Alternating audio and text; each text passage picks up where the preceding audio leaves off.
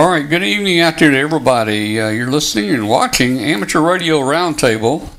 It's the show about ham radio.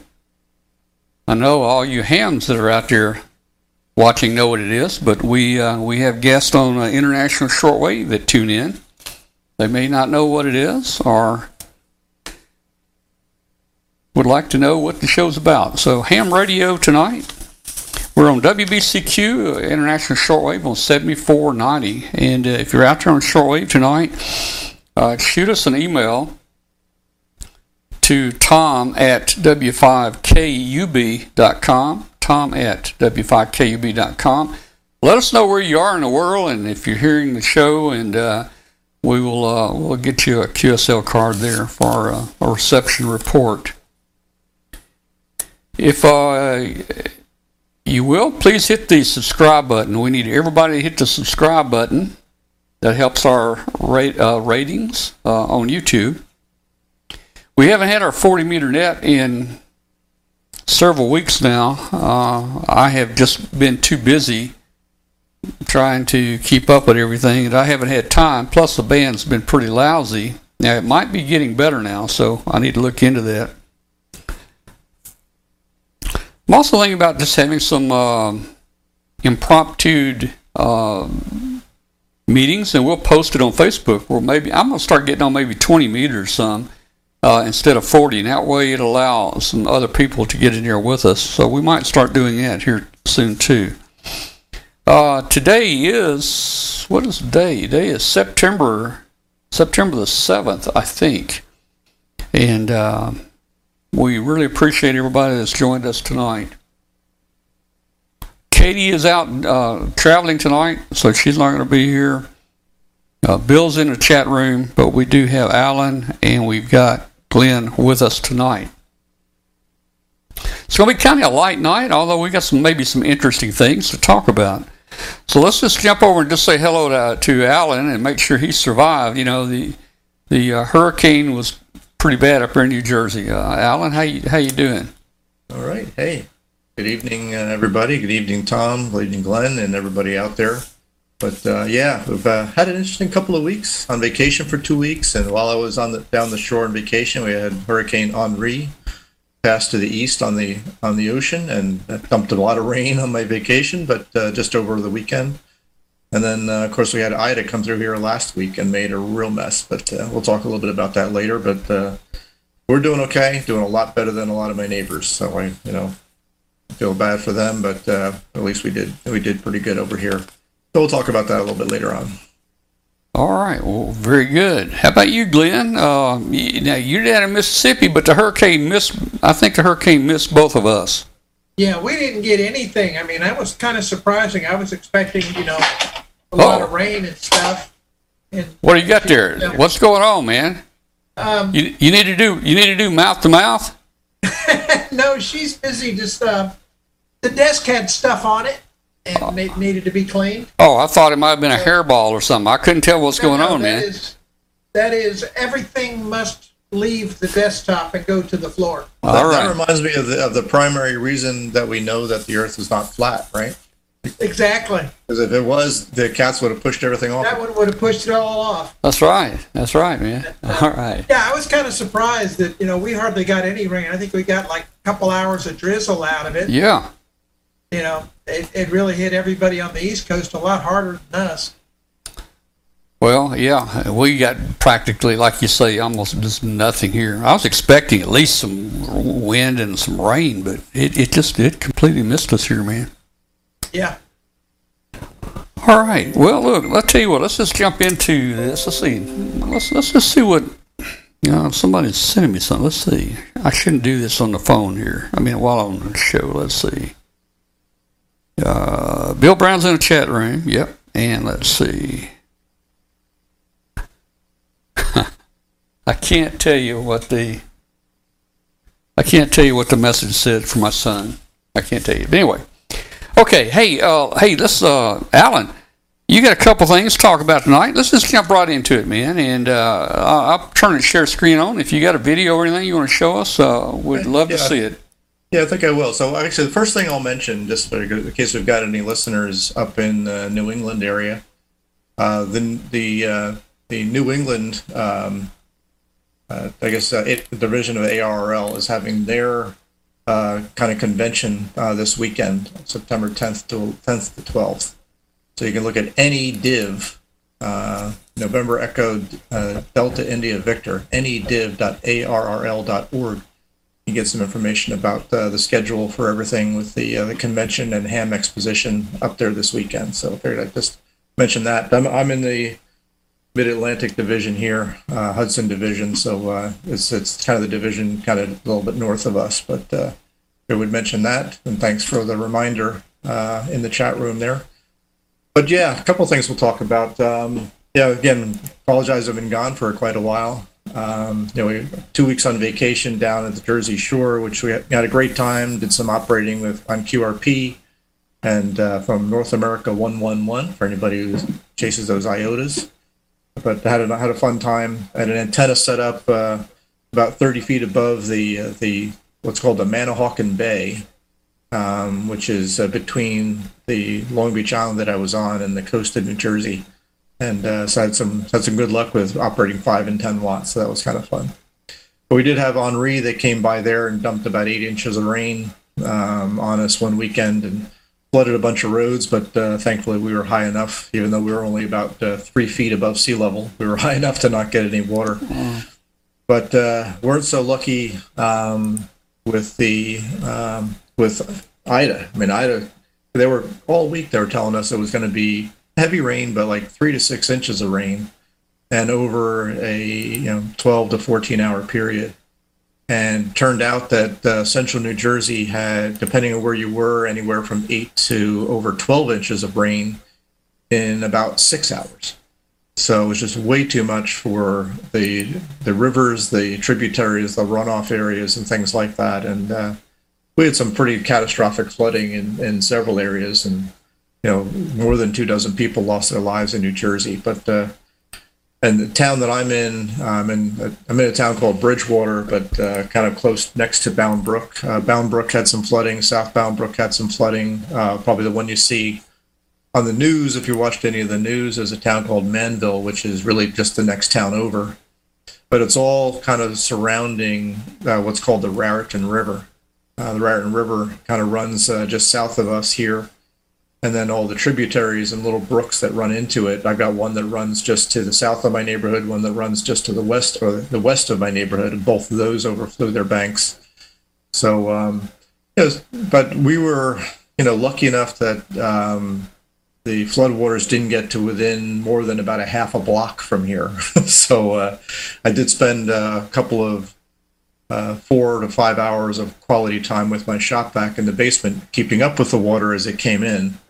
I estimate it was probably in the neighborhood of about 80 gallons of water that came into my basement that I was able to keep up with. So it never got more than about a half-inch deep in one part of the basement. So but we did okay. But in going through some video footage that people had taken in the area with drones and things like that, I actually found a video that shows, I got a small glimpse of my house.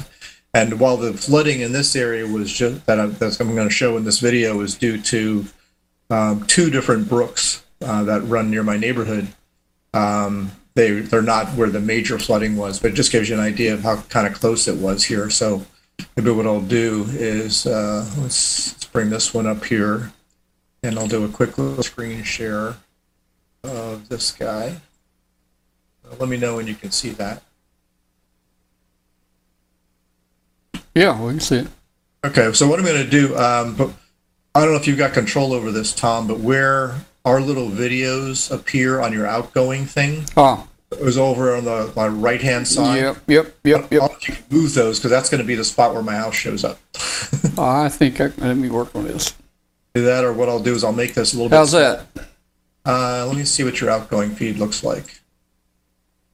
Well, it's going to be delayed there. That's better like that. Yep. Yeah, I think they're out of the way now. They're out of the way now. Yeah. Okay, let me go back to the video here, and let's see. So if I start running this, this is a road that is kind of runs past my neighborhood. My neighborhood is right up over here, and that guy right there is my house. You see where I'm pointing with my mouse?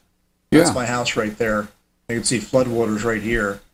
There's a better shot of my house. In fact, that window is right where I'm sitting right now, right there. So, in fact, you go up, you can see my pickup truck sitting in the street over here. But you can see floodwaters right here. There's a car up to its bumpers in water. My poor neighbors here on the corner here and over here, their basement's completely filled with water as the water came up and just filled up the basements through their bulkhead doors. But this was a relatively small area. It was only about a tenth of a mile along this road, but just kind of went down through the neighborhood over here. We just kind of advanced through this a little bit here. There's a house that's back up here that was up to halfway above its first floor with water. And then down the street, I guess they're just showing bringing the boat in over here. I'm not going to go through this whole video, but just wanted to give you an idea. This is the next street over from me. You can see that there's actually a bridge just past this house over here. You can't even see the supports for the bridge anymore because it was just overrun so much. Wow. But then half of the cemetery back here was flooded out. But this is really kind of the minor area. There are the town of Manville, which is not far from me. There's neighborhoods there where houses were flooded up to the gutters of the house, and then there were at least 3 houses that blew up because once the floodwaters extinguished the pilot lights and things like the furnaces and hot water heaters, the gas continued to kind of come out, and then once something sparked, like water hitting an electrical panel, we had 3 houses that just blew up, and then we had a convention hall in the south end of Manville. Pretty good sized convention hall, could hold several hundred people that blew up. And when these things blow up, there was 5, 6, 7 feet of water on the road, so the fire department couldn't get to them. So they just burned right down to the water line. So it was a pretty devastating area. In fact, I think the president visited Manville today just to talk with some of the officials there and tour some of the damage there. So it was a pretty devastating thing. And like I said, we made out, really lucky, as you can see. I go back to where my house is here. Let's see. Yeah, I mean, like I said, my house is kind of right up here, high and dry. But it's a pretty crazy night. And so I just feel bad for those folks that whose basements just got flooded because, if the water was a foot or 2 higher, it probably would have come down my street. And then if any of you watched my videos, all that equipment that I've got in those videos is all in my basement lab, and that would have just gotten completely inundated. So we, knock wood, made out pretty well with that. So I know that other people in the path, through Louisiana and things like that, had things, bad also. So not to downplay that at all, but it turned out to be a lot worse than anybody predicted here, which was kind of sad because usually they're pretty good at telling us when things are going to get bad and make some precautions. But a lot of people were caught by surprise because of this one. Mm-hmm. So that was the adventures here. So. I don't know if anybody else in the chat room had some. Is the water still up there, or has it gone down? No, it went down pretty quick because a lot of the floodwaters that were here was mostly runoff. So it stopped raining like a little after midnight on Wednesday. The water crested about 2 p.m. on Thursday. So about 14, 15 hours later, it crested, and then by Friday afternoon, those streets that I was just showing you were passable. And then today, the water, even at the river, is just about back to normal. But the Raritan River at Bound Brook, which is the water gauge that I watch when things like this happen, the water level is typically at around 14, 15 feet, and it crested just a little over 40. So it was, just a crazy rise. They do have a floodgate that they close for downtown Bound Brook, and with closing that, the water came up to the top of that, but didn't go over it. But there was still some flooding in downtown Bound Brook. But South Bound Brook on the other side of the river got flooded pretty bad, and then parts of Somerville, which is next door, parts of Middlesex, which is on the other side of me here, and then a lot of Manville was pretty devastatedly flooded. So it's it's just not a good situation. Well, all right. We had some people try to join here. Everybody, we'll bring you in about 9 o'clock tonight, or the second half of the show. The first half of the show is kind of structured and organized. So stand by if you want to join us. We'll bring everybody in a little later in the show. All right. Well, hey, I'm glad you're doing okay there. It's not fun when you get all that water and mud all over your place there, man. Just think of the cleanup that a lot of those people in your neighborhood are having to go through. Yeah, I see Mike in the chat room asking, if my basement started filling, what would I save first? The classic irreplaceable tech stuff that I have, or the modern, or the expensive new modern stuff? And the answer is, I guess, as much as I could. If I had warning, I would probably have brought as much of it upstairs as I possibly could. But we didn't expect it to be that bad, and luckily, like I said, it didn't get that bad. But we're okay. But we don't we don't have flood insurance here because it's never flooded here in modern history. So at least up to the street level, and as long as I've lived here, we've never had that volume of rain in that short a period of time. So the good thing is, at least for where I am, is that even under this pretty bad situation, we didn't get the devastating flood on my street. So just enough that I can keep up with, with a shop vac. So even if I didn't do that, I probably would have had an inch of water in the basement or something. So it would have been horrible. So well, that wouldn't have been good. Yeah.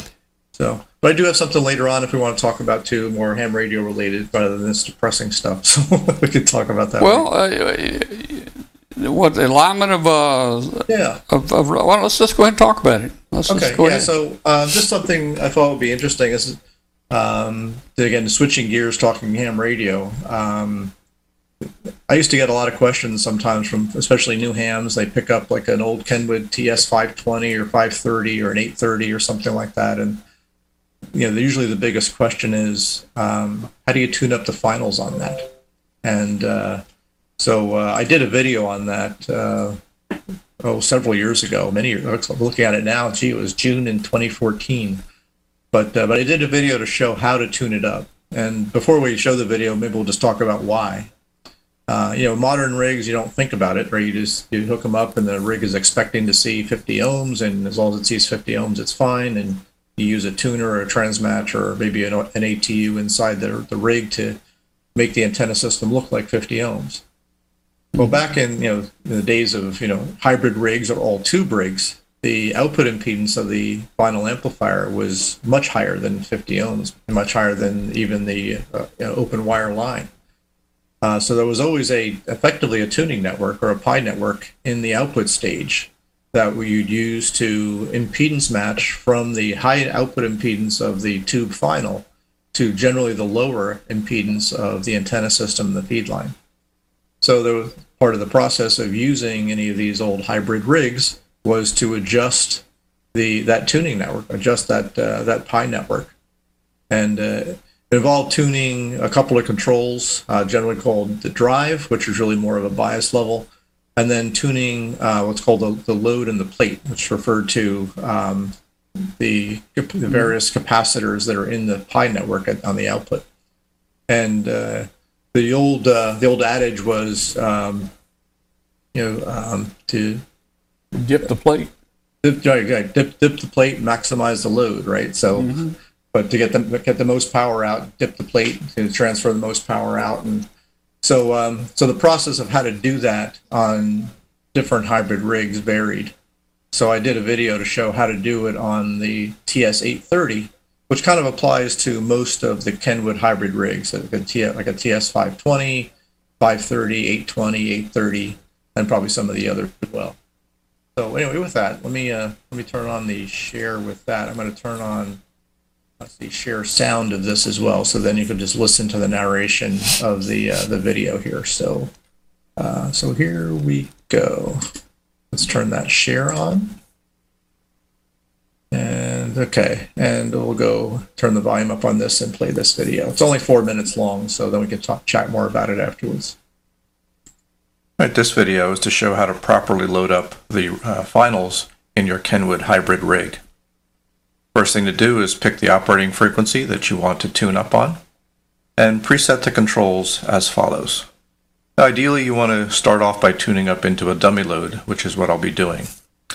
Now, presetting the controls, start with the drive control set to the 12 o'clock position. Adjust the plate control so that you're lined up in the arc for the band you want to operate in. In this case, we're in the 7 megahertz band. We'll just start off at the center of that. And start with the load capacitors fully meshed. So that's the fully counterclockwise position. Set the mode into the tune position and set the car control to mid-scale. And this will be our good starting point. Oh, and also set the meter to the ALC position. This is the good starting point to begin the tuning procedure. Okay, the first step is to adjust the drive control. So with one hand on the send-receive switch, flip it to send, and adjust the drive control for a maximum reading. The meter scale doesn't matter at this point, just looking for a maximum reading. Now, if that maximum reading is outside of the ALC reading, the ALC scale, which taps out right there, you want to adjust it down. I like going between half and 2/3 of the way up the ALC scale. Exactly where doesn't really matter, but you want to kind of be inside the ALC scale and re-peak the drive control to be sure that you're peaked. So now the drive control is set and the car control is set. You won't have to touch these again. Okay, the next step is to dip the plate current.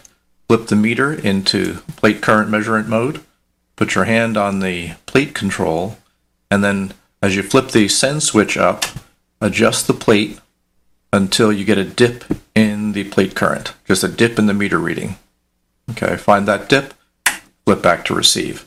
That kind of presets the plate. The finals are now in resonance. Now we can go tune up at power. Okay, so now we're ready to tune up at full power. We'll flip the mode to CW, the meter to RF. Now the process is we'll flip to a transmit mode and adjust the load control until we peak the RF power reading, and then alternate back and forth between load and plate to find the highest reading that we can find. It's important when you do this to not stay in the send position for more than about 5 to 10 seconds. If it's taking you longer to do that, go back to receive, let the finals cool a few seconds, and then do it again. So, okay, I'll flip to send, adjust the load, find a peak, adjust the plate, peak it up again a little bit more there, and peak up the plate load, and then we're done. So it should only take you a couple of seconds to find that peak, and we'll go through and verify that again. Flip to send, find that peak, and the peak, and we're done. And now we're all tuned up and ready to transmit on CW. Now if you want to operate single sideband, the last control to adjust is the mic gain. So we'll flip to lower sideband here, and I'll key the mic, and we'll just flip the meter to ALC so we can read on the ALC scale. And we want to kind of stay kind of about mid-scale or below is a good practice here. So we'll key the microphone, and we can actually see the ALC is just staying about mid-scale. If we turn it up too far, we could be going too much, and turn the gain down, and we won't get any deflection. So you want that mic gain adjusted so you get about a mid-scale reading on the ALC, which is about a 25% reading or so in terms of the overall full deflection of the meter. So that's it. That's all you need to do to properly tune up the finals and the transmit settings on a Kenwood hybrid rig. Thanks for watching. Alrighty. Well, you know, that was that was just common practice back in the earlier days, and you could do all that in 3 or 4 seconds. I mean, once you did it a few times, you knew exactly what you're doing, and 3 or 4 seconds, and you had it tuned. Yeah, that's all it took, and it's surprising because the manual, even though the manual is written, it seems pretty clear, but I always found the manual a little bit confusing. So I kind of tried to simplify it a little bit from the manual, and the only step that I kind of left out is there is a bias a bias current adjustment that you want to kind of verify up front, but it's an adjustment on the back of the rig that you rarely have to touch. But if you get a new one of these rigs that's new to you, or you replace the finals or something like that, there is that bias adjustment that you want to make, and the manual kind of describes how to do that first. So you want to verify that your bias current is below some value. I don't remember exactly what it is. It's at this point, but it's you want to kind of verify that first. But I left that out of the tuning procedures because that's not your everyday. Yeah, I think I never looked at my bias after I set it over all those years. And those were some great rigs. That was the 830. I had a complete 820 station here, very similar to that. Yeah, I love that 830 because when I was originally licensed back in 1980 or 81, that was the king of the rigs, back then, right? And it was a rig I wish I could have gotten, but as a high school kid, in 1980, there was no way I could afford one of those. So it was just one of those things that stayed on the wish list for years and years. And it wasn't until many years later that I bought this one used. And I already had the rig that's sitting above it. You see the bottom of the rig that was above that was, in fact, it's still sitting behind me there now, right? So yeah. The 830 on the bottom, the rig above it's the 870. Okay, but those are the rigs that I have, and it was even after I had the 870, I came across this 830. That needed a little bit of work on the CW side of things that I was able to take care of, and that was an interesting repair. As one of these things, the CW worked, but the side tone didn't, and I couldn't figure out why. So I didn't have a side tone when transmitting CW. So I went into the rig and was going in there, and I found a wire that looked like it had been broken off of that mode switch, where you switch from tune to CW to single sideband. So it was a wire that was broken off, sitting right there, just like broken off. So I resoldered it back on there and said, okay, great. And I turned the rig on, put it in CW mode, and I had a side tone. Great, that was it. Closed the whole rig back up again. But then I figured out that as soon as I put it in CW, I had the side tone all the time. So whoever had the rig before me had that problem, couldn't figure out how to fix it. They just cut the wire off the mode switch. Oh, boy. So it turned out it was an interesting problem. The side tone oscillator in this radio is a simple, single transistor phase shift oscillator. That is just basically looks like a common emitter amplifier with a phase shift network around it to cause the thing to go into oscillation at approximately 700 hertz or so. And then there's a diode in that feedback path that essentially is used as a switch. So if you don't put the key down, the diode's reverse bias looks like an open circuit. The feedback loop is open and it doesn't work. And then when you push the key down, the diode gets forward biased, closes the feedback loop, and it oscillates. But it turned out that the diode was leaky. If you reverse bias the diode by 5 or 10 volts, it was fine. If you reverse bias the diode by about 60 volts, which is what happens when you unkey the rig, the diode would go leaky and go low impedance again and close the loop. And I figured it out because when I had the key hooked up, if I put my hand on the key, like shorting the key out with just my fingers, that couple 100,000 of ohms of resistance from my fingers across the contacts was enough to drag the voltage down so that the diode wouldn't leak anymore. So that's there's your fix right there. Just when you operate, keep your fingers across the contacts. Right, exactly. Yeah. So, Put finger here. right, exactly. So it turned out that was enough to drag the voltage down because the open circuit voltage was a very high impedance, so it didn't take much to drag it down. So anyway, replacing one diode fixed that, and everything was all back up and running. Well, I love those rigs. That hybrid there had two 6146s in it. The 820s did. I think let's see, there's a 570. I think no, that may be all solid state. 520, and 530 had the same. Yeah, the 520. Yeah. All had that, and of course, my first sideband rig that I built was the HW100. It was a Heath kit. It had a pair of 6146s. That was a very popular tube back then, and it was really neat. And I liked the Pi network. It matched really wide loads. It was just really cool to operate back then. Yeah. Nowadays, you just plug it in, turn it on, and operate. No, you don't.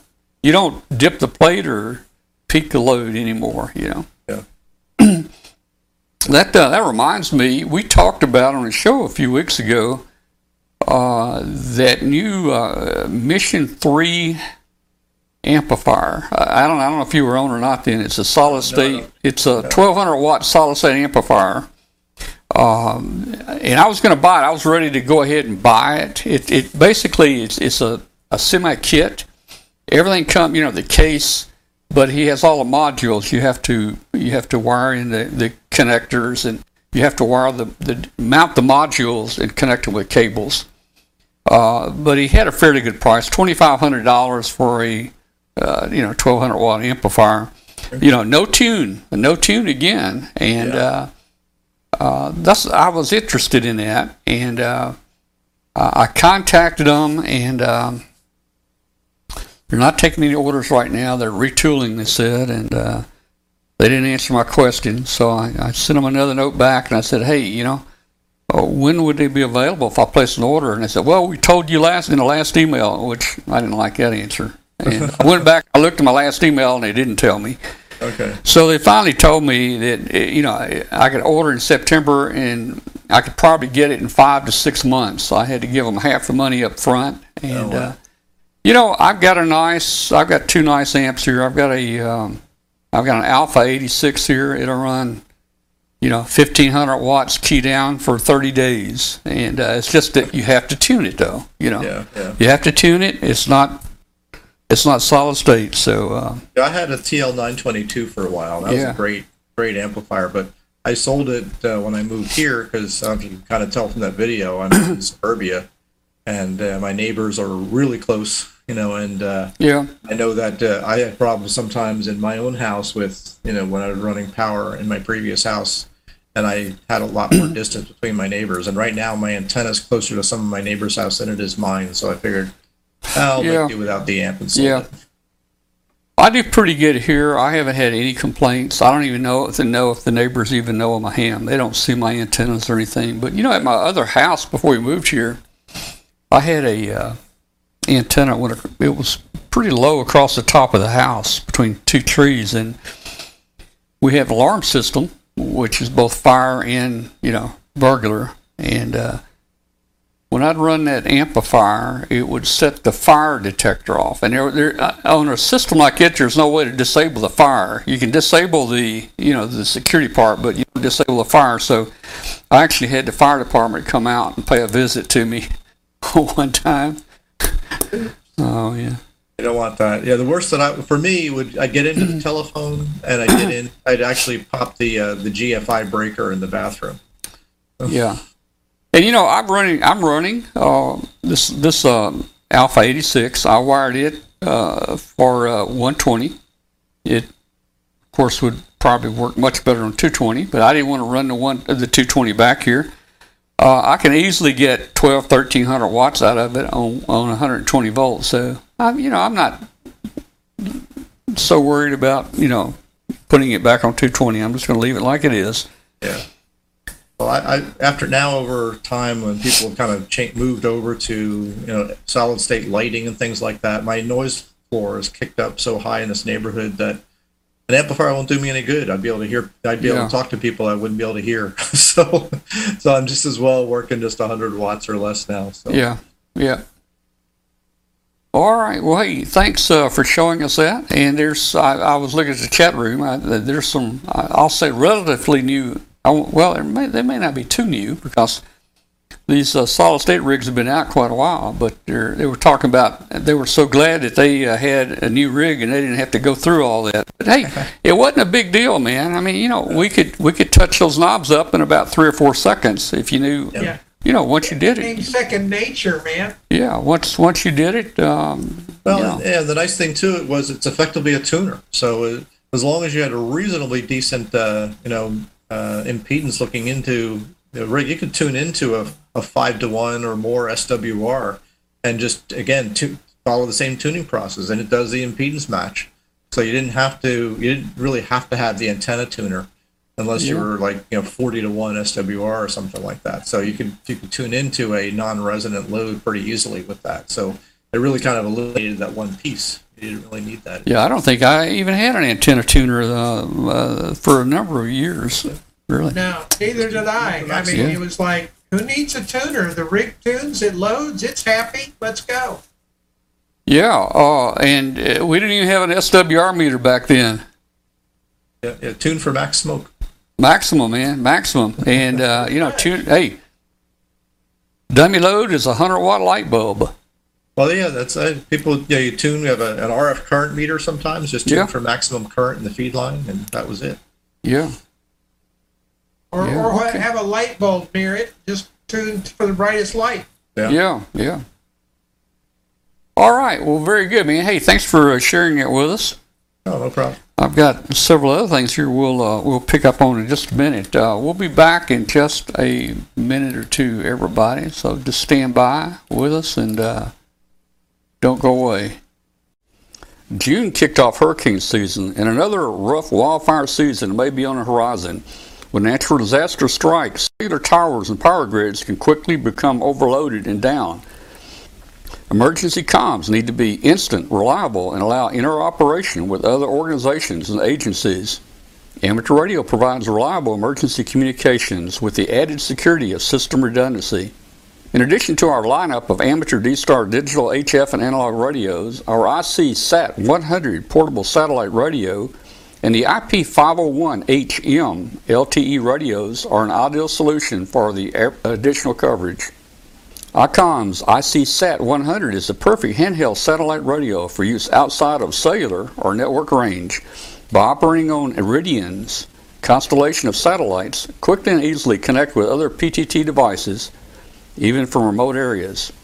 The IP501H and the IP501M radios provide instant wide area coverage over LTE. By using an LTE network, you bypass the need for a pre-existing infrastructure, allowing nationwide coverage without the added cost of building and maintaining your own. Connect to all of these devices and more, even systems operating on different protocols, with the VE PG4 ROIP gateway. From land mobile and LTE radios to IP communications terminals and IP phone systems, they work together to form one seamless and uninterrupted network, ensuring your comms are received. Visit www.icomamerica.com/amateur for more information on ICOM radios. LDG Electronics provides state-of-the-art antenna tuners for every amateur need. From QRP to QRO, fixed stations, portable and remote, an LDG tuner will match your radio to your antenna using our lightning-fast, proprietary tuning algorithms. LDG is a family-owned and operated company dedicated to bringing innovative, quality products to the amateur market. All LDG products carry a full 2-year warranty that is fully transferable. Support is only a phone call or email away. We're always here to help you. Visit us on the web at ldgelectronics.com. All right, guys, we're back. And so just want to let everybody know we've got the East Tennessee Hamfest coming up in 2 weeks. September 25th in Sevierville. It's going to be at the fairgrounds. And somehow they picked me to come over and be the keynote speaker. Now, I think they give me a crown, and I got a gold chair to sit in and all that kind of stuff. It's at the fairgrounds, so I don't know. But anyway, we're happy to be going over there, and we're looking forward to it. We're going to talk a little about a few different things. We're going to talk about ham radio and how, a lot of the fun I've had in ham radio over the last almost 60 years. And we'll talk about some of our balloon events that we did. And I really want to thank Bill Brown right now. Bill's in the chat room. He's not on the show tonight.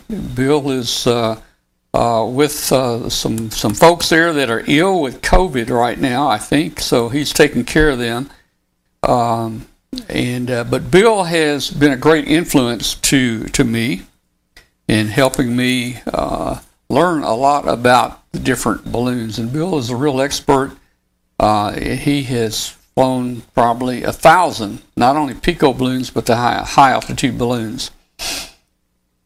I want to run a little short video. It's about 4 minutes long, 4 or 5 minutes long, that I pulled together. You may have missed you may have missed our high altitude. You know, we've been doing the Pico balloons around the Earth, and we decided to try to go with a high altitude. Now, the thing about the high altitude balloon is it doesn't go for days. The lifespan of a high altitude balloon, in our cases, is maybe 3 to 5 hours. And it's planned that way because you want to go maximum altitude pretty quick, and you want to come down pretty quick, because if it's slow, the 130 mile an hour jet stream up there might take it 200 miles away from you.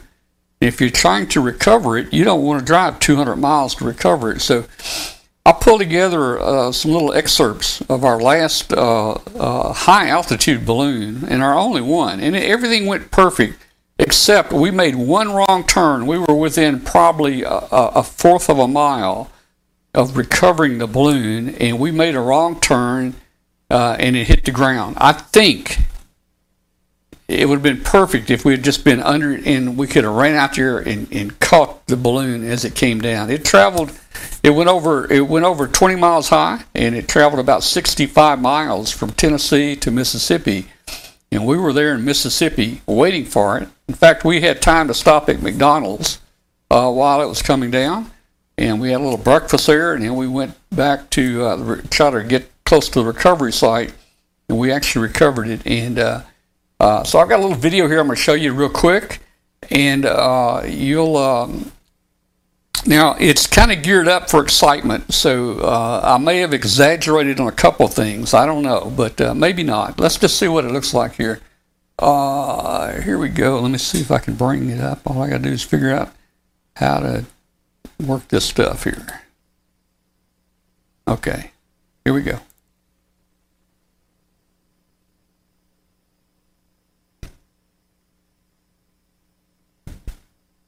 Oh, that's not what I want to do. Here we go.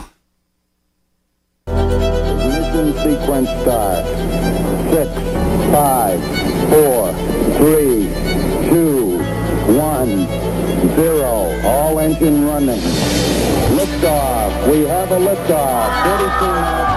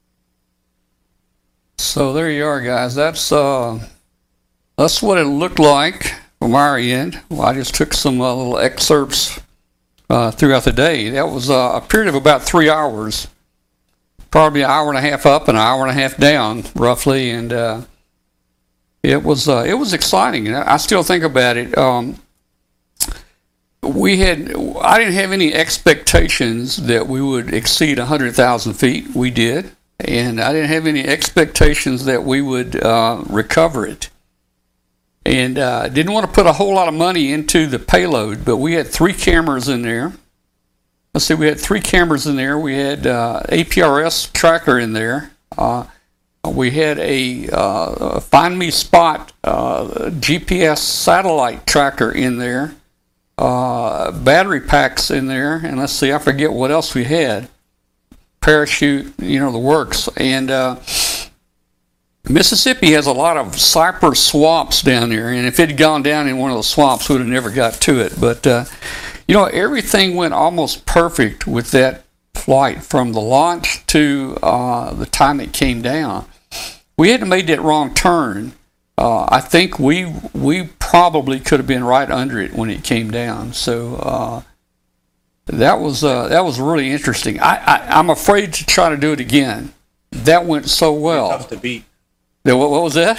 That would be tough to beat that. That one was just too perfect. That went so well, man. I don't know that we can do it again, and we'd probably lose everything on the next flight. But the reason we added the satellite tracking service in there was, APRS as that tracker got down, maybe 100 feet above ground or 200 feet, it might not be picked up by APRS. And we would not get any more tracks after it got down close to the ground. The thing about the Find Me Spot is it works on the ground. And let's say some kids beat us to it and picked the package up and took it home. The spot tracker would have helped us go to their house and recover the balloon there. My wife and I were out running a bunch of errands, and we happened to be grabbing a quick bite to eat, and I was able to, I think it was just about when you're ready to find it, I was able to pull it up, the live stream on my phone, so I had it propped up on the dashboard of the car. Yeah. And we're sitting eating our lunch, watching you find it. It was fun. Yeah. It was fun. We didn't know what was going to happen, but it all came together just almost perfect, and that was probably one of the more exciting things we've done with balloons and ham radio in my 60 years with ham radio. And the Pico balloons are nice and they're fun, and you fly them around the world or go around 3 times, 4 times. There's guys that are flying some very small $4 balloons that have been around the world now 6 and 7 and 8 times. And that was fun, but it gets a little boring. And we kind of almost mastered that. We met our goal there. We got one up. We got it around the world. It made multiple trips around the world. And so this was very much different. This one is designed to go up and burst, and where the Pico balloons just float. So. Wow, it was interesting. So anyway, I'll talk a little about that at the East Tennessee Ham Fest in a couple of weeks here, and a lot of people have shown interest in it, and I want to again say thanks to Bill for all his help there. We're going to be launching a Pico balloon at the East Tennessee Ham Fest if the weather's good. After I do my talk, we'll go out and we'll launch one, and we're going to launch one of Bill's trackers, one of Bill's Sky trackers, and who knows? It might stay up around the world and make it around the world. Our very first flight that we launched, Bill launched it for us, and it was just in one of the silver. Small party balloons. It made it all the way to Japan, and a storm hit it. So it's possible when we launch this thing from the Hamfest, it could make it around the world. We hope so. If it doesn't, we're planning on maybe some new higher altitude launches coming up soon. After that, we'll let this one come down first. This one I expect, and Bill Mike can tell us better. I think, Bill, we're going to use a 36-inch clear balloon. I think I got both here, but I think we're going to use a 36-inch clear balloon. And I'm trying. It's been so long since I flew one of those. I don't remember the altitude that we can fly them at. I'm guessing around 28,000. Maybe Bill can help me here because I would like to know that. Seems like it'll fly about 28,000. That's about the maximum altitude. But we're going to go back in on our next one after that, and we're going to try to do at least the 45,000. That's just about the limit that anybody can do. There's no material or balloon at a reasonable price, unless you're the U.S. government, that you can float higher than about 45,000 feet. And there's been a lot of people trying to build one. In fact, we're going to get back on that. You saw some of our previous endeavors to try to build a balloon, which we pressure test for the altitude and so forth. And it's tough. It's tough finding a material. So far, we haven't found a material yet, but we're gonna try to do it. Bill says 28,000, so my memory was about right there. All right, so, okay, well, if the weather's bad, we won't launch. We can't launch. We learned the hard way. You can't launch. These balloons have very little lift to them, just a few grams of lift, and you get any moisture on it, rain on it, it'll come down. If a bird poops on it, it'll come down, believe me. So, it's got to be a nice day. And but we're going to have fun doing it. We're going to be over in after we do the East Tennessee Hamfest on the 28th. We're going to go on over to our home in North Carolina and probably stay about a week, and we'll do the show from over there. And if some of you guys had tuned in before the show started, you might have heard me talking about some new things we're working on here. And I'm looking at a new system to webcast with. We're presently using Webcast. It's a really high-end, it's almost like a TV station type production thing. And I have multiple PCs networked here to bring people in on Skype and in broadcast and chat room and all this stuff. I have found a solution that it looks very promising, that I don't even need software to stream this show. I can do it with a browser, with just a browser, my camera, and a microphone. And I've been testing it. It looks very, very good. It'll let me bring in people into the show, just like right now. We've got Alan and Glenn here on Zoom. I'm bringing them on Zoom on a different PC. But this new thing I'm looking at,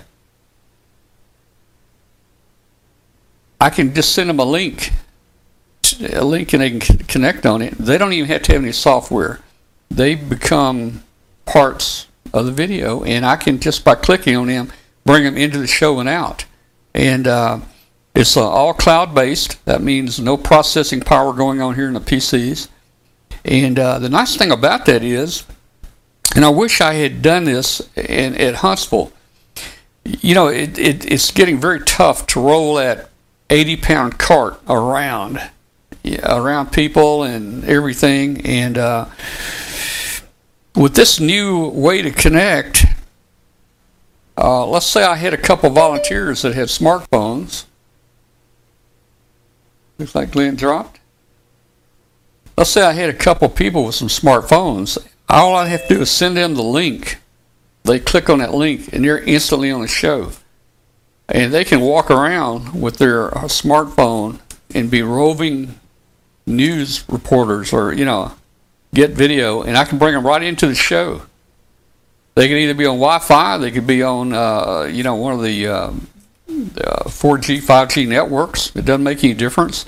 and I could click on their picture on my browser, and I could bring them in and out of the show, and I could even talk to them, and I could say, "Hey, Alan, back up a minute. Let me look at that Collins gear again." It's actually be two-way contact with them, and they could actually put the camera on that, and you would see it.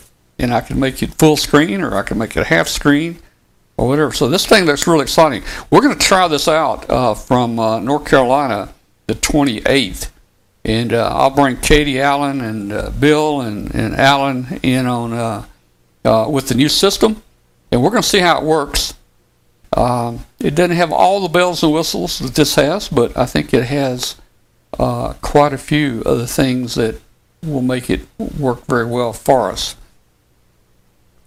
All right. Hey, guys, you remember I was going to build up that little memory button deal for my 7610 for the audio memories. The 7610 has 8 audio memories in it. I built up the little device. It only took 4 resistors, and actually 4 resistors, 4 push buttons, and that's it. And hey, I finished it up today. I'll show it to you. And very simple, but works pretty cool. So let me see if I can bring it up here. It's about a 30-second video I tried to get on here tonight. Let's see. Okay, here we go.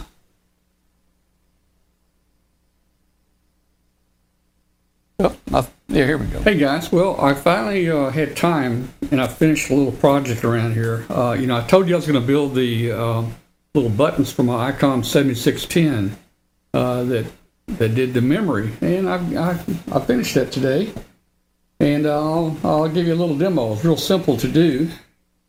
If I can turn the camera around a little bit here. All right, so here's the box I showed you. I put me 8 buttons in there. I'm only going to use 4 buttons. I don't think I'll have more than a need for 4 memories. I've got the rig turned down to 0 power so I can demonstrate it. So let me turn it up a little. I've already programmed the channels, but watch this. This is great for contesting or whatever. Here we go. This is Whiskey 5 Kilo Uniform Bravo W5 KUB calling the weekly Roundtable Net. Do we have any check-ins? Test 1 2 3 4 5 5 4 3 2 1. Test number 3, test 1 2 3, number 3, test 1 2. Test number 4, memory test 1 2 3 4 5. Okay, very simple to build, and I think I'm going to like it, particularly for contests or anything like that. The book, the manual shows you how to build it. There it is. Let's see if I can get it focused. So that's for the ICOM 7610. I think there are other rigs that have the memory in there. I'm not sure how you interface to it, but there it is, and hope you enjoyed it. I guess another way you could do that, Tom, if you wanted, is you could do a rotary switch to select what message you want, and then 1 button to play it. Or you can do it the way I did it. The Yaesu FH2 is virtually the same design, the keypad for the Yaesu rigs. I use a programmable potentiometer chip.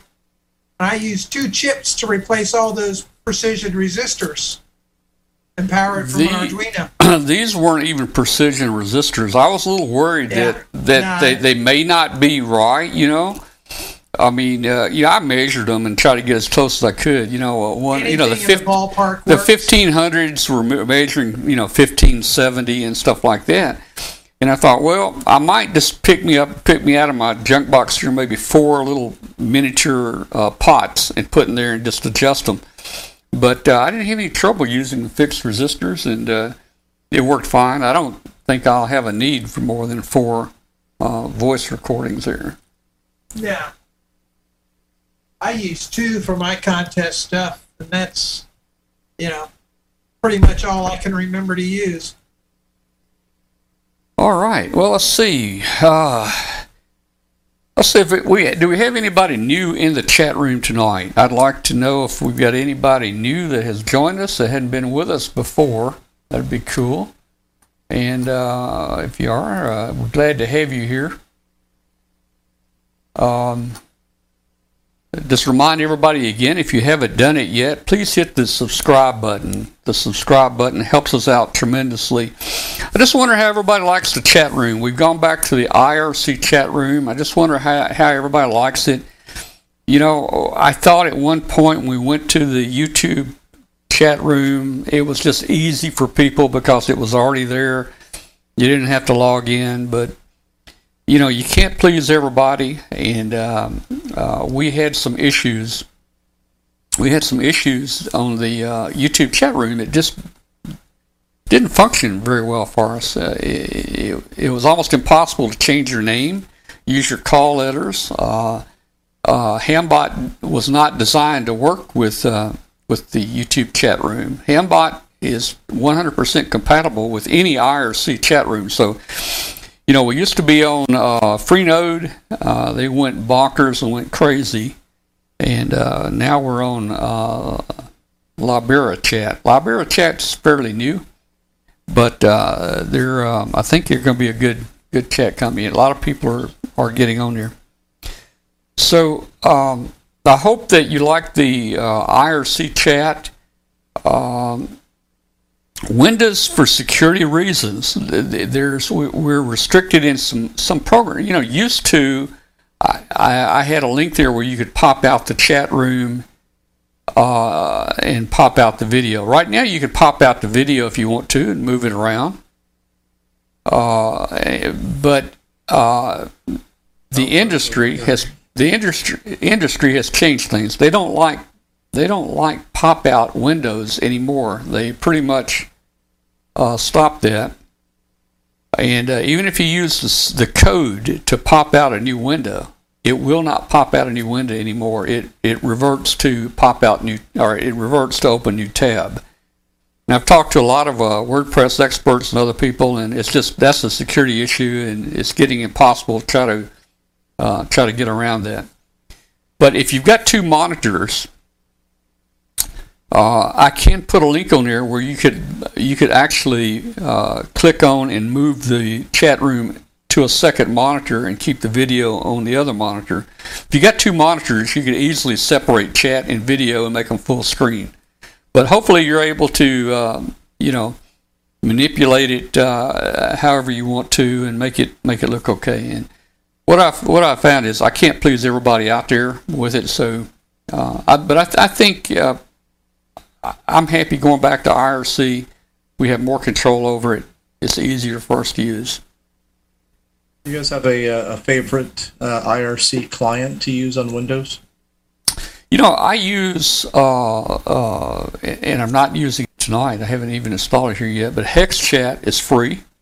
HexChat is really, really nice, and you know, it'll keep a log of everything. And this site, this Libera chat site, has links to help you set up things like HexChat and other things. It tells you pretty much how to do it. Also, Teresa, I don't know if Teresa's in here. She set up HexChat last week. I've got mine set up in the office, running in there in the office, but I pretty much am comfortable with the embedded the chat that I've got embedded here. Actually, it works pretty good. It doesn't look like HexChat's got a free trial. Well, HexChat is free, it should be free. Yeah, it says it's a free trial and then a $9.99 if you want to buy it. So I'm not sure what the difference is. Yeah, we'll have to look into that. It may be one of those that they give it to you anyway, but they would like the money. There's another one out there. IRC is another pretty good one. There's a bunch of them out there. If you just do a search, Google search for IRC clients, you'll see a number of them out there.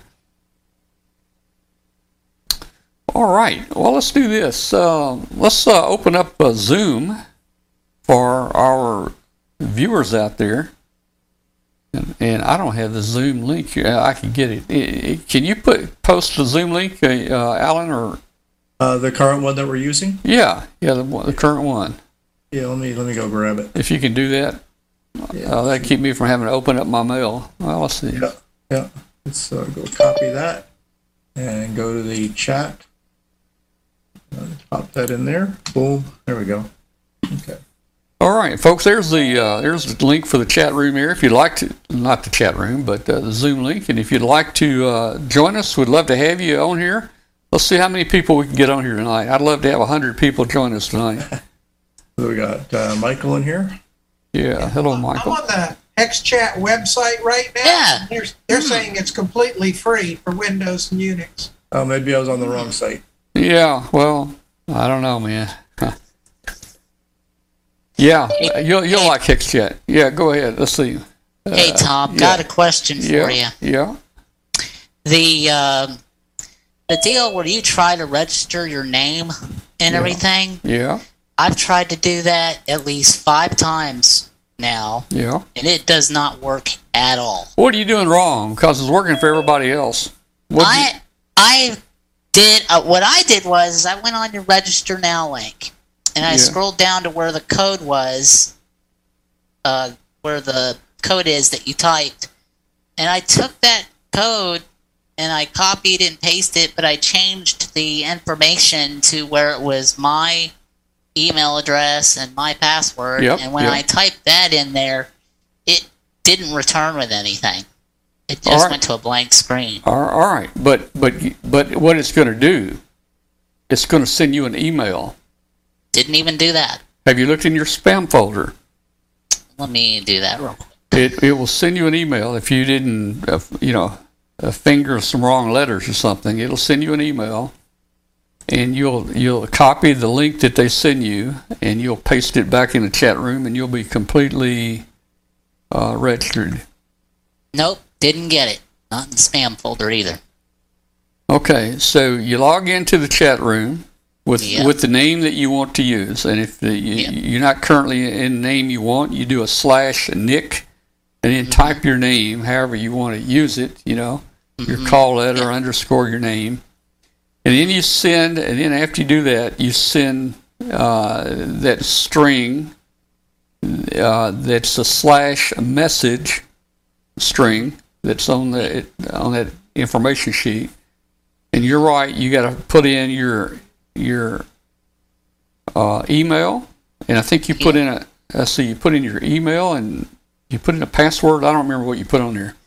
Well, what did it ask? What did it ask for? I forget. It asks you for an email address and it asks you your password, and none of that works. Okay, well, it works because others are doing it, and I'm doing it too. So something happened with you then. We'll have to just look at try to register you another one. Okay. Try to register you another one, and of course use a different name. I mean, use your name or your call first, then your name, or your name first, then your call. Just make it a little different.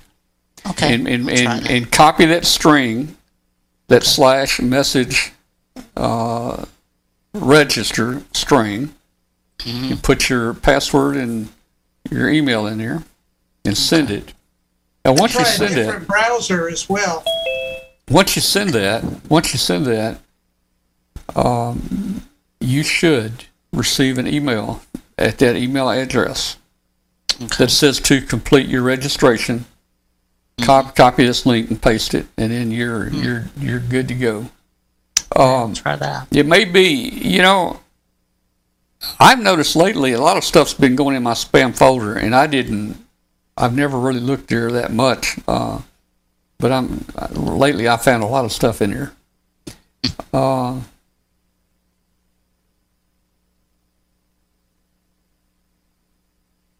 Okay. I assume, Michael, you were using your name and call or something like that, right? Yeah, I was using today I was trying to use just my call sign, and when I did the code that you were telling me about to try and register the thing, I did that and put my email address in, my Gmail address, I put that in there, put a password in there, and nothing really happened. It just went to a blank screen. It will look blank to you. There is a. I'm trying to see how you get to it. There is a message that comes back to you. If you look on your left side of your chat room, do you see the chat room, the pound W5KUB? Yeah, I've do you see Nick Serve? Do you see Nick Serve there anywhere? No. Okay. It's this chat room is not very user friendly for the disabled. Really? I'm not at all impressed with it. It does not meet ADA compliance. And why is that?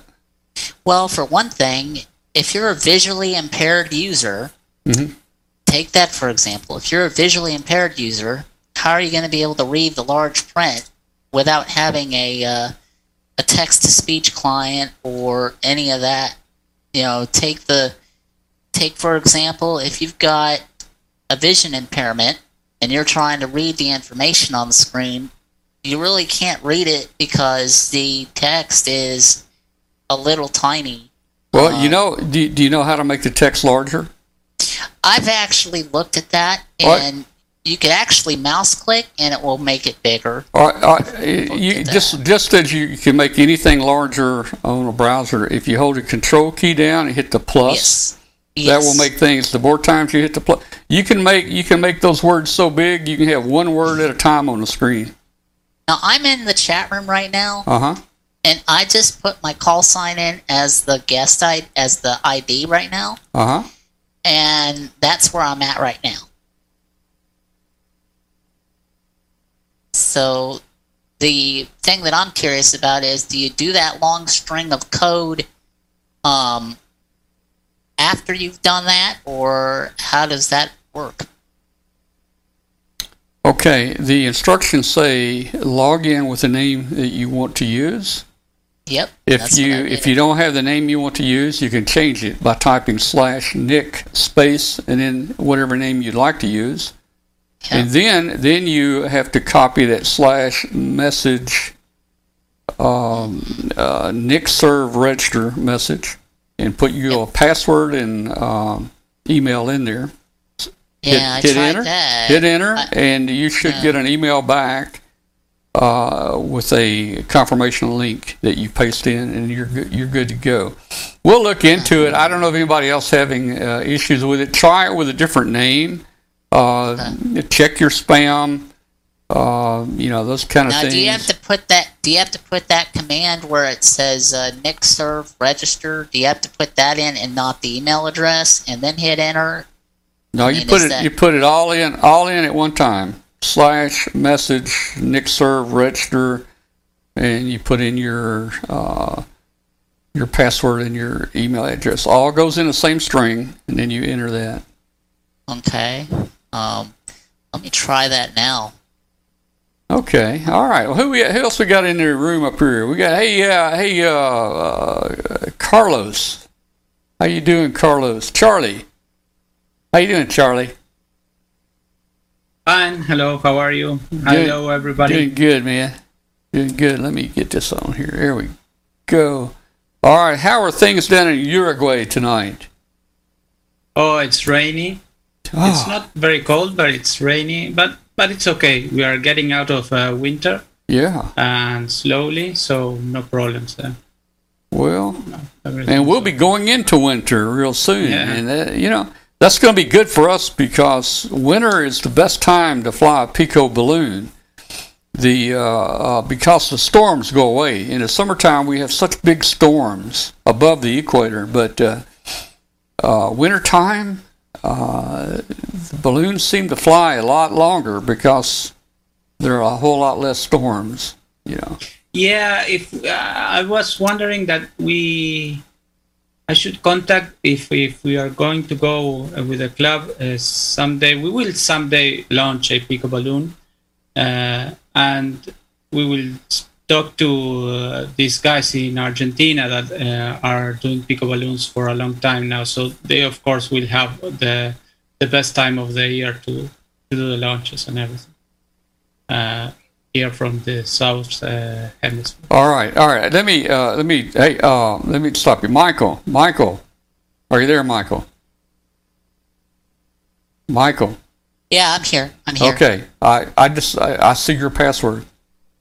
Yeah, I'm trying it. Here's what. Hey, Michael, you didn't put a slash in front of message, so you have to put a slash in front of that, and nobody will see it, and that will then go to the NixServe. So okay. if you did that, of course, right now you might want to use a different password because people. Yeah, I'll use a different one. People know that is going to be your password. So put a slash in front of it, use a different password, and that's how you do it. Okay. Yeah, I'll try it while I'm on here, and I'll let you know what happens. Yeah. Okay. All right. I just Charlie, back to you. I just want to let Michael know that he didn't put a slash in it. So. Okay, great. No, just that. But then I was listening to you when you said that Pico balloons are getting boring. And yes, what we loved about balloon launches was the activity generated around the launch. You know that. Yeah. From the people that went fox hunting when to pick up the load, the payload, or then the people that went to the launch site to put Earth stations to do all the tracking, to the people that do all the software, and from contacting everybody waiting for a balloon launch to contact through. We had one with a repeater. So no, we have had a couple of them with a repeater, and it was really great because with the repeater you can contact people from Argentina and from south of Brazil. So that was really good. So we want to launch a Pico balloon to have the experience, right? But it's much interesting for the ham community a normal balloon that will last for a couple of hours, but then it's a whole day of activity. Yeah, and the Pico balloon, if things work out right, the Pico balloon is going to go where you're not going to recover it. Basically, you're going to. It must go very well so that you can recover. You want it to stay up for a week or a month, or keep going. So it can go around the world a number of times. And we did recover one in Poland, and I had pictures on here. I don't have it with me. The Polish team recovered one of our balloons. That we sent. We thought they were going to gas it up and resend it, but we never hear back from them. I think the COVID is so bad over there that they're all locked up or something, but that was going to be the first balloon that flew from here to Poland, stopped for gas, and then took off again and came to the U.S., so that was going to be interesting there. Hey, somebody asked about the show again. They said, do we not go to YouTube anymore? Well, here's the deal. This show is on YouTube right now. And if you're watching it on W5KUB.com, you're watching it on YouTube. You're really not watching it on W5KUB.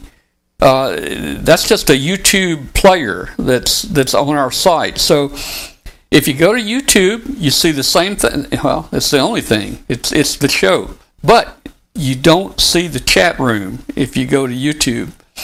If you go to YouTube, you can still you can watch it there and bring up W5KUB and bring up the chat room. Or you can just go to W5KUB and bring up both YouTube and the chat room right there. So that's kind of how it works right there. So yeah, you want the Pico. What was that? What was that? I downloaded it, installed it, and I loaded it up, but it has a list of networks, but I don't know what to pick. Yeah. See, that's the secret. That's the secret, Alan. And Teresa's on here, I think. She can tell us how to do it, and I can go look at mine. But what you need to do real quick is just go to that screen where it says networks, and you need to add a network. Do you see where you add a network? Okay. Do you see that? Yeah. You type in Liber, Libera, Liber.chat.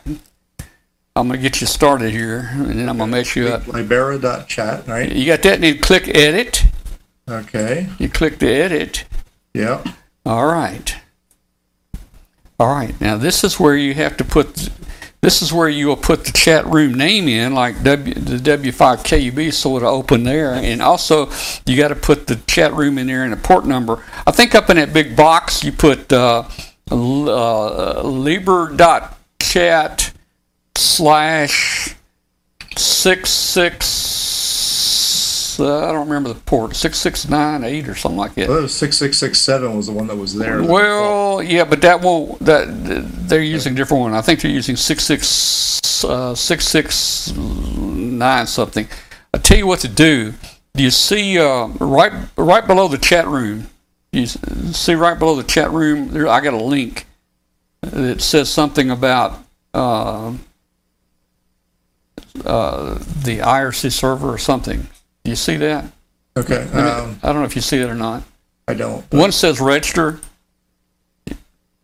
Someone I tell you what. Click on that link at the. Oh yeah. Well. Yeah. Someone just put a thing there configuring SASL for hex chat. So I guess. Yeah. 6697 for yeah. Hey, if you go on the embedded client that I've got there, at the very top you'll see. There's a little link that says register help or something like that. Register name. Oh, there's an info. Oh, register a name. If you click on that, that'll bring up the help. That'll bring up their help. Okay. And if you look at over on the left, there's a menu, and one of the links on that menu tells you how to set up your client. Okay.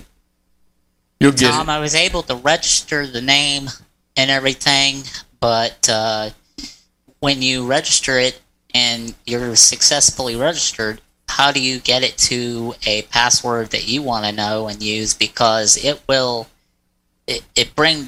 up this weird link that you clicked on, and I clicked on that link and it said it was registered. So next time when I log into the chat room, do I use the password that I had registered? Whatever you sent in that string, your name and whatever password you registered, you have to use that password. Okay. Now, there are ways to change your password if you ever want to change it. Okay. And we can get that information to you. All right.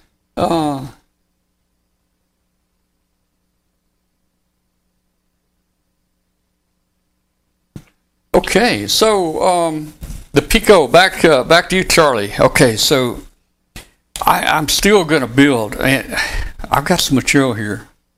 We're limited to about 45,000 feet just because of the pressure and the material. And but I've got some material here, and we want to go higher. I'm going to try to go bigger and higher, and but first, I think I'm going to go more power. Our little 10 milliwatts only doing like 9,000 miles.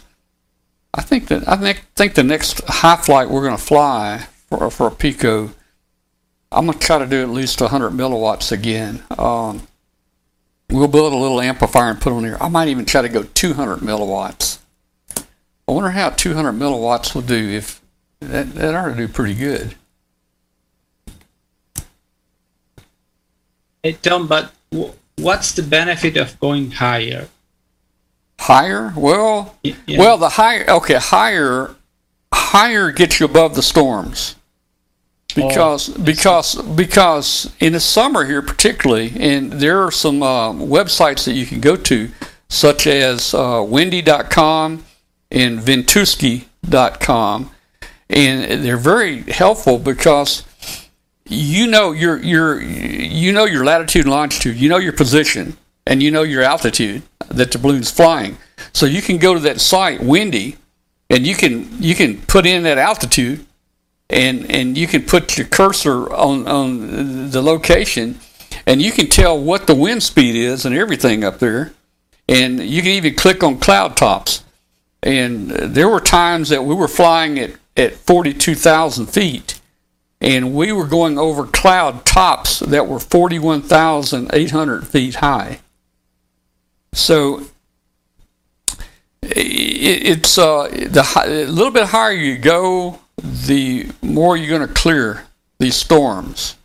In case a big one gets in the way, you need to go over it. You can't go through it; it'll come down. And but if you go too high, there's no wind up there. If you go too high, let's say we go up to 60,000, or in fact, right now it's impossible. Let's say if you could fly at 60,000 or 55,000, the wind may only be moving 4 miles per hour, very slow. So if you get back down in the 40s, you have a geostationary balloon. Yeah, there you got your satellite.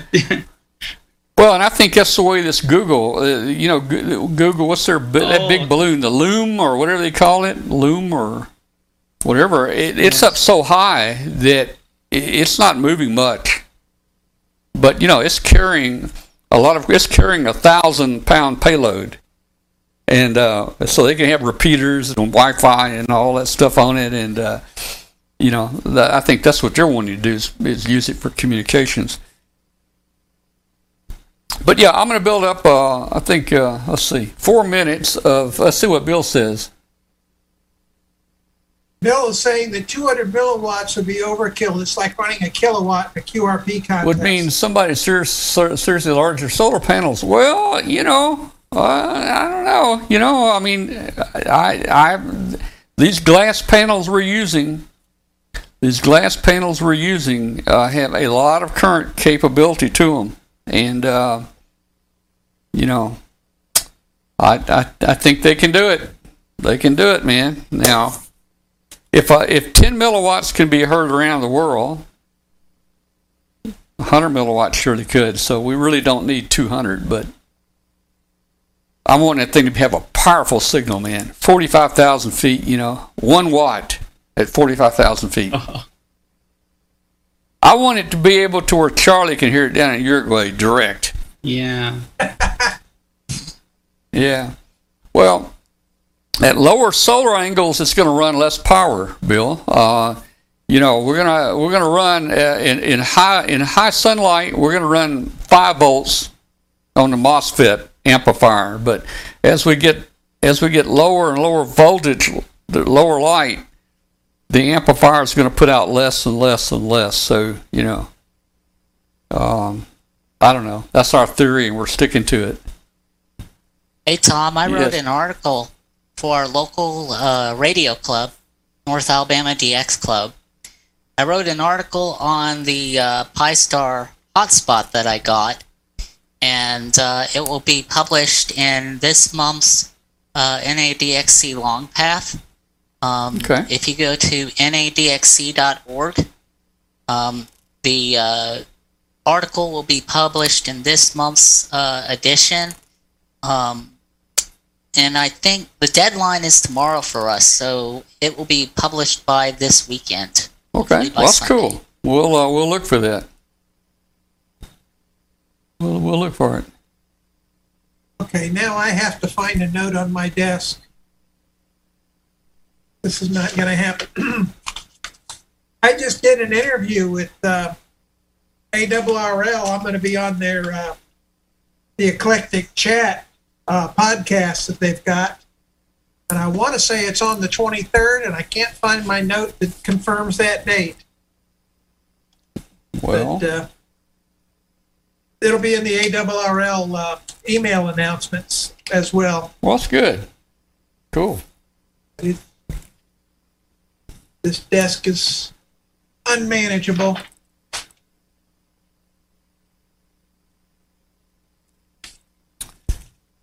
Yeah, Mark is saying we'll need a bigger battery to handle the lower light situations. Mark, I think Mark knows this. Batteries don't operate up there as much as we have tried. Batteries will not. The LiPro batteries will not work at that altitude. They turn off. And we did a show, an experiment here on a show where we took the batteries down to minus 60 degrees Celsius, and the batteries just turn off. It's like they're open. At least it's good that they go open and not shorted.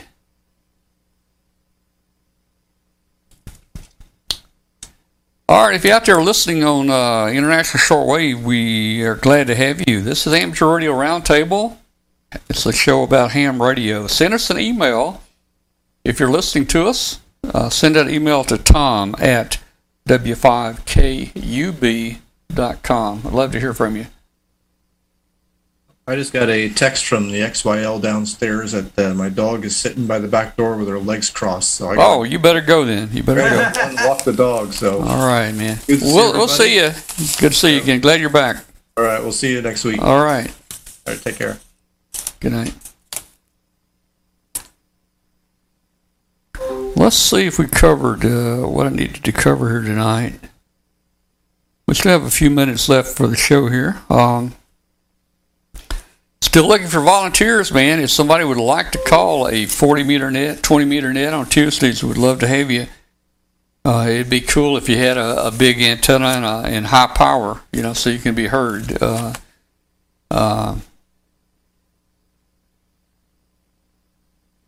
Would love to have you call the net, and we could report in each week on the results of how well the net's doing. Hadn't had a chance to play with my Geochron clock anymore since I put it up. Been really busy on that. I hadn't got my generator put in yet. My 22 kilowatt generator, my home generator, I got the slab poured, but everything is back ordered. Everything. A friend of mine told me this week, he said he wants to buy a new pickup truck. And he said the manufacturers of these trucks, they have lots where they have tens of thousands of vehicles sitting out there on the lots. But they're no good because they can't get chips. The chips aren't available. And if they don't get chips soon, they may destroy many of those trucks out there. So, and I see Glenn getting on the floor looking for that piece of paper. So, we've got. I'm sure the cat stole it. Cat may have ate it. Let's see. Is there a DMR net? Glad you asked. Our show has our own DMR talk group, 31693. 31693. I have a sneeze coming on, guys. I don't know if I can do this or not.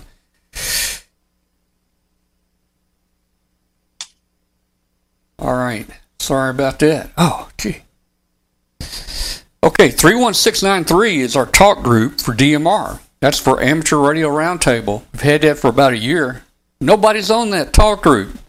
We need somebody that get some activity going on Amateur Radio Roundtable talk group. Use it for anything you want to. Let's get some stuff going. I'd love to have a net on here, If you want to call it DMR net, we would love to have you, but I don't know how you're going to find people to come over to it. Let's see.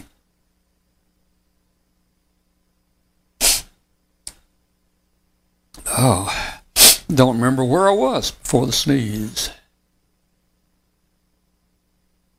Oh, yeah, we're talking about chips. Chips just, I don't know. They're on back order. Estimated delivery on a lot of these chips, even for our trackers, is like 6 months. My generator, we don't know when that thing's going to come in. I bought it through Lowe's, and it's the Generac 22 kilowatt, and I already paid them half the money. No, I paid them all the money up front. That was an expensive generator. So they've got all my money now. It's been 3 months, and it might be 3 more months, but I don't know. I want my generator. 31693 is our talk group. 31693 on Brandmeister, whatever that is.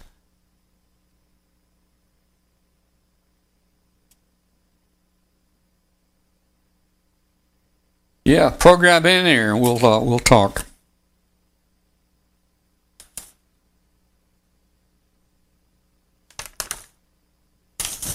amazing. That's the only piece of paper I can't find, but I'm pretty sure it's like the 23rd. Are you pretty sure? There's a commercial. Have you seen that commercial? You probably don't watch much TV. There's a commercial. Are you pretty sure? Yeah.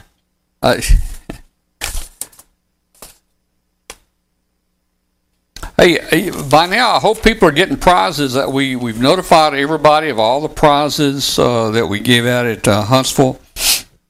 If you got a prize from us, let us know in the chat room here. Give us your name and tell us if you got a prize here. We'd love to hear from you and what prize you received.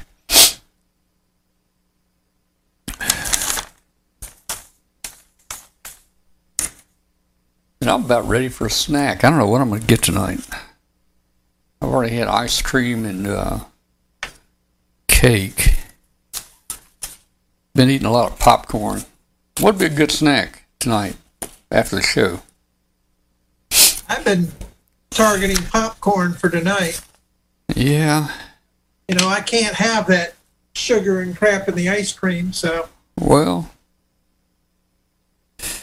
I got to keep it semi-healthy. And yeah. It does look like it's going to be the 23rd. All right. Well, good. And remember, the 25th is the East Tennessee Ham Fest. We're hoping it's a big one. So come on over. That's near, hey, come on over and see Dolly Parton. We're right there at Sevierville and Pigeon Forge. There's probably more there to do than you would suspect there is. Come down for the weekend. Come out to the Ham Festival on Saturday. Hey Glenn, I got something for you. Look at my camera. That you know that radio by chance? No, I don't. That's a birthday cake. Oh wow. Oh man. Isn't that one of them HW something? Yeah, hold it up a little better. Let me look at it. Well, that would it be one of the HW, like a 16? Looks like a Swan. Maybe Swan so. I don't know. It looks familiar. I don't know. I saw it on Martin Jew shelf. That's all I remember. I'm gonna bet that's a Swan. Yeah. It could be a Swan 350 or 250 or something like that. Yeah. A wife went and actually made that for her husband. I thought that was interesting. I remember, I think it was Alan that they made a cake. It was a fluke meter. A fluke meter, all right. Yeah. That'd be cool. I think it was for Alan. Or no, maybe not for Alan. I don't know. Some crazy YouTuber I follow.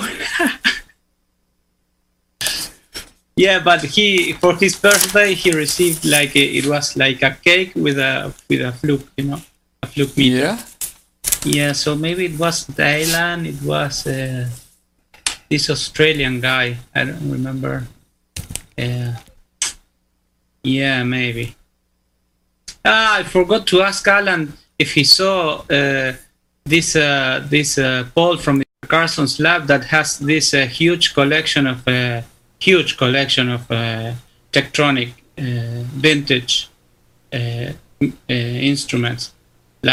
Like he made a huge basement for all the tech scopes and everything. So that's really crazy. I forgot to ask Alan, but maybe next week, of course. Yeah. Let's see.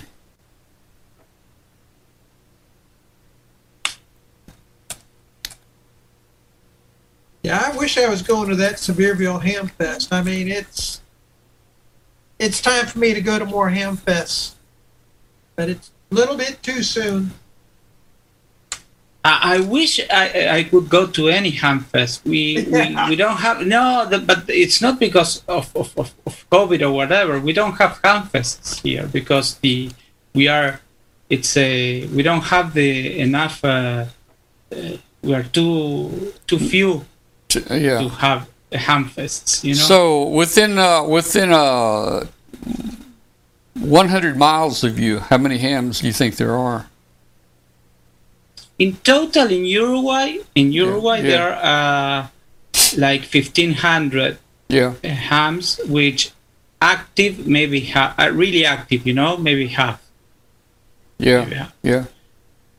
But but that's in all of the country. So to make a ham fest, I remember the club used to organize some where you took your radios and everything and to show, but nothing like a real ham fest where you meet. Well, you know, some people in the U.S. are combining the ham radio and computers.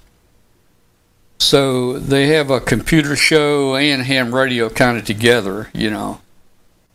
You might start something up like that down there, and you might could get some activity, you know, more people to join. Join it, you know. It could be interesting. Yeah. Earl, WA4KBT, come on down to Sevierville. We'll see you at Sevierville. Earl was our helper at Huntsville, and we couldn't have done it without him. But things are going to be easier now. In fact, with this new thing I'm talking about, we could actually put on a basic live stream from Sevierville. We might do that. I don't know. We might try to do a live stream while we're down here.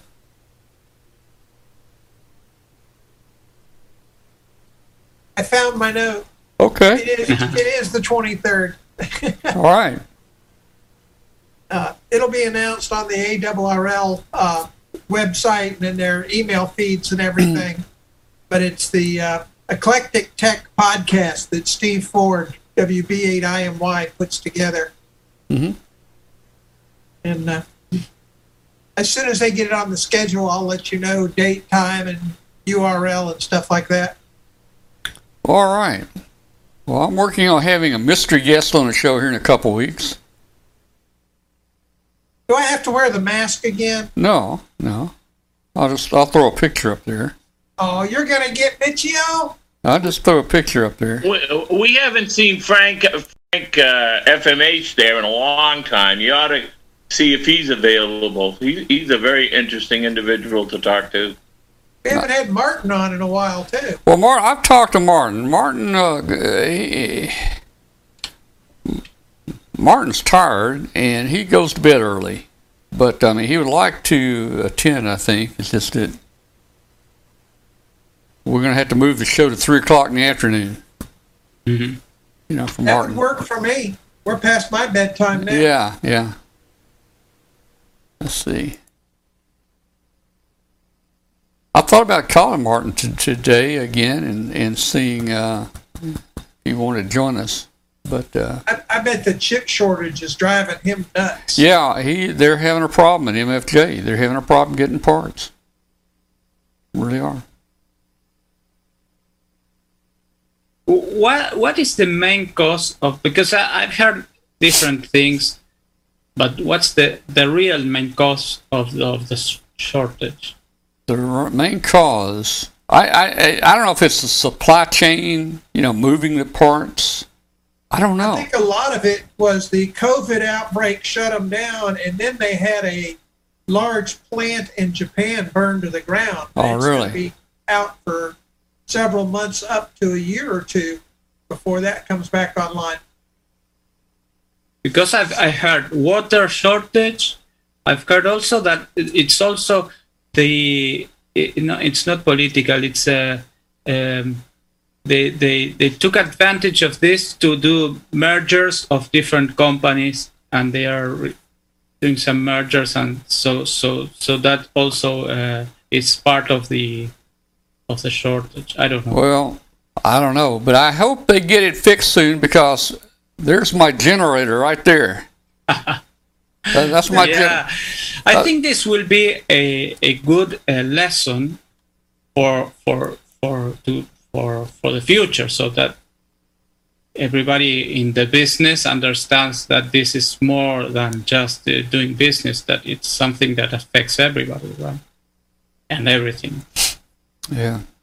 Like nowadays, you have to take care of your cell phone, because if it breaks, it's not the same as if it's broke. Well, you know,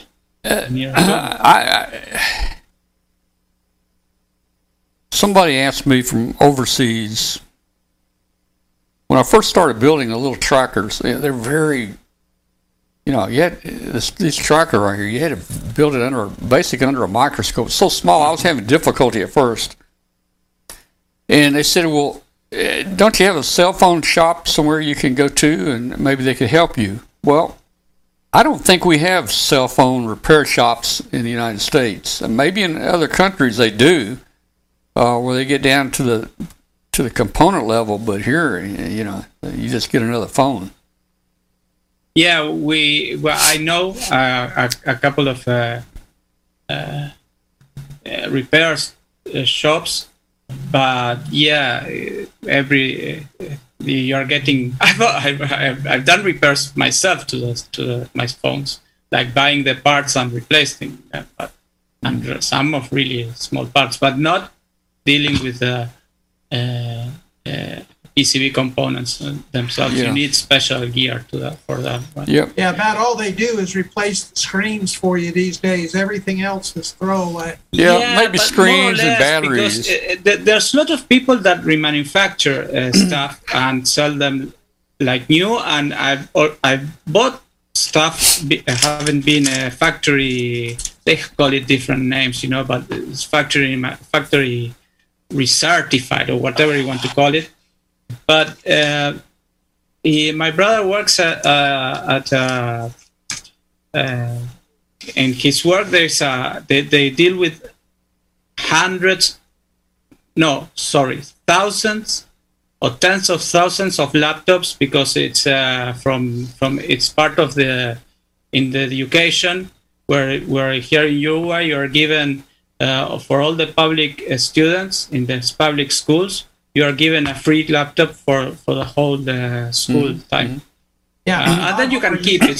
So my kids I have lots of these. They are really now. I don't have anyone for other laptops now, but they're all you know, have we're having more than one laptop per child here. Oh yeah. Yeah. So he works for the organization there, and they have a really important workshop where they fix the laptops, because they're so huge numbers that it's worth to fix them, and they fix them to the component level. So wow. They have a workshop and everything. Wow. Well, but we're talking about tens of thousands of computers, right? So that's another thing. Yeah, most of the schools here have gone to the Chromebooks, and again, they're almost impossible to get PCs and Chromebooks without some huge lead time.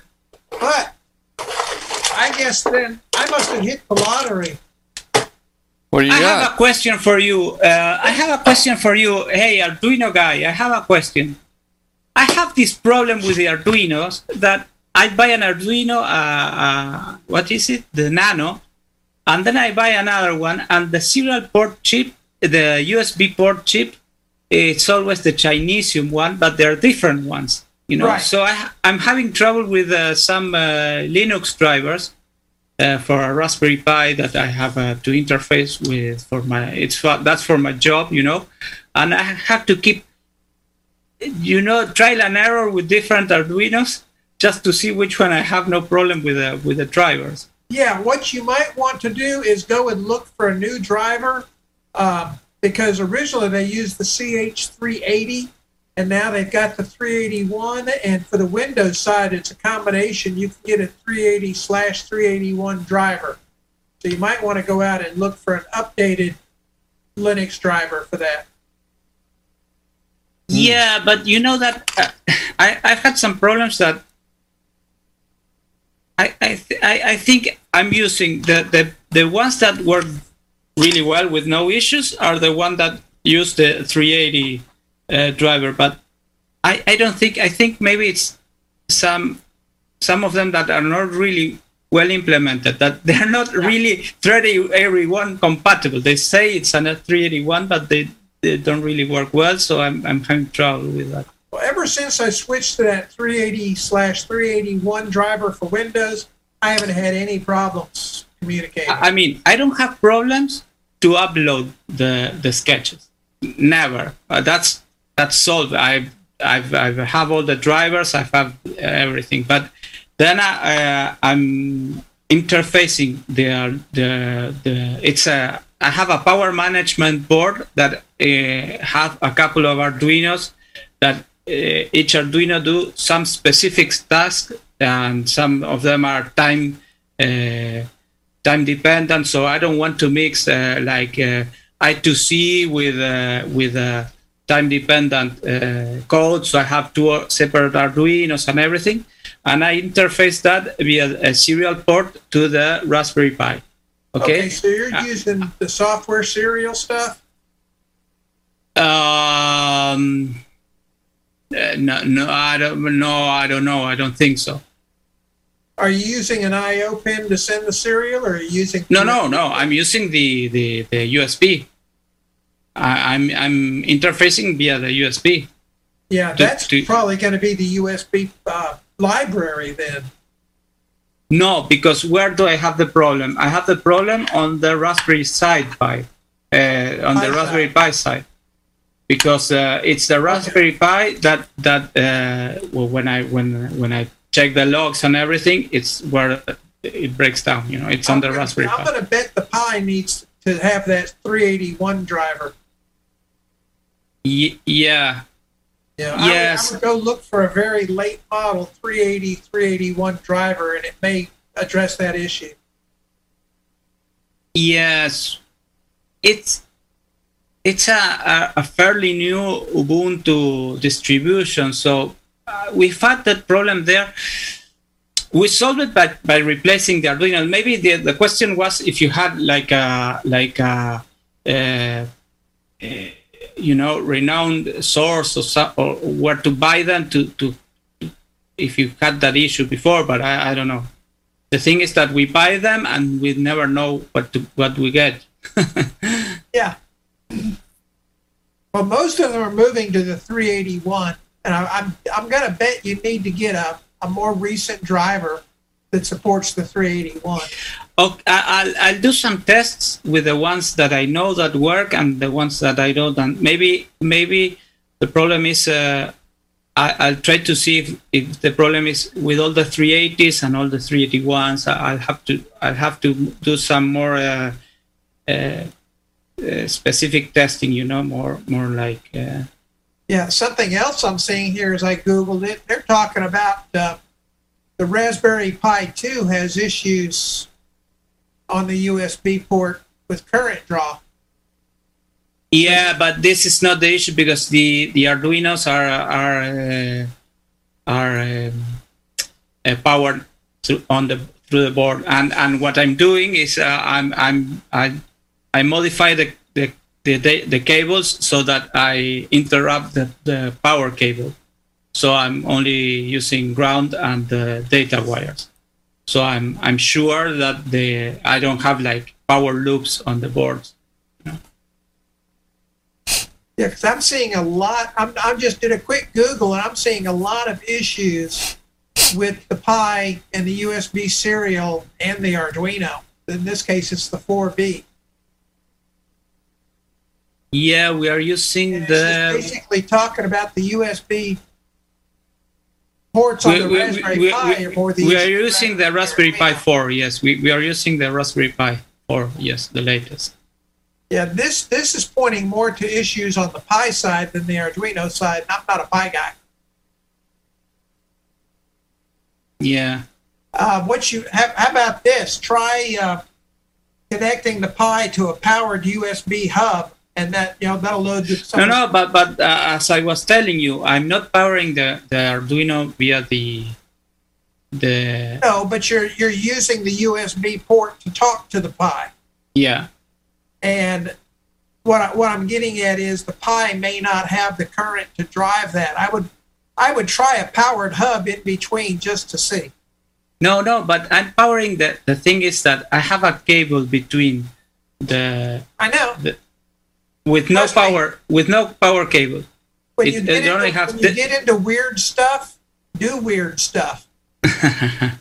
Yeah, maybe. I would try a USB hub, and that would put a buffer between the Pi and the Arduino. Oh, I see. Oh, sorry. I understand now. Sorry. Yes. Okay, yeah. I understand that for the USB part. Okay. Yeah. And yeah. That because everything I'm seeing here is pointing to it's an issue on the Pi side, not on the Arduino side. Yes. Well, folks, but what I'm telling you, I've changed Arduino and everything goes okay. So there are some Arduinos that are different from the others. You could be right on a borderline condition. Yeah. All right, guys. I got to say good night to all of our viewers and listeners out there. We're glad to have you tonight. Tune in next week to Amateur Radio Roundtable. Thanks for being with us. All right, guys. It's time for a snack. Food. Popcorn. Popcorn, maybe. Popcorn, peanut butter sandwich, maybe a 2-liter Coke. I don't know. I'm for a peanut butter sandwich there, Tom. Yeah. I like peanut butter sandwiches. Yeah, well, if you drink a Diet Coke, see, that's 0 calories, so you can have all that other stuff. See, it all cancels out, is what I understand. At least I read that on the internet. And right. Yeah. Oh, hey, if you saw it on the internet, it's true. Yeah, I miss my white bread, though. My doctor told me to get off the white bread and get on the, the wheat bread or the brown bread, whatever, I'm on a whole grain bread. Basically, I'm on a super low carb diet, and breads and starches and stuff like that are just totally I'll tell you, you can't beat good old peanut butter on white bread, man. Someday I'm going to have one of those. Nope, I've got to have it on like whole wheat, or I'm into this oat grain bread that I'm really enjoying. All right, guys. Well, hey, I'm going to say goodnight to everybody, and we're going to close the show down. See you next week. Had a good time tonight. Fine, great. Yep, we'll see.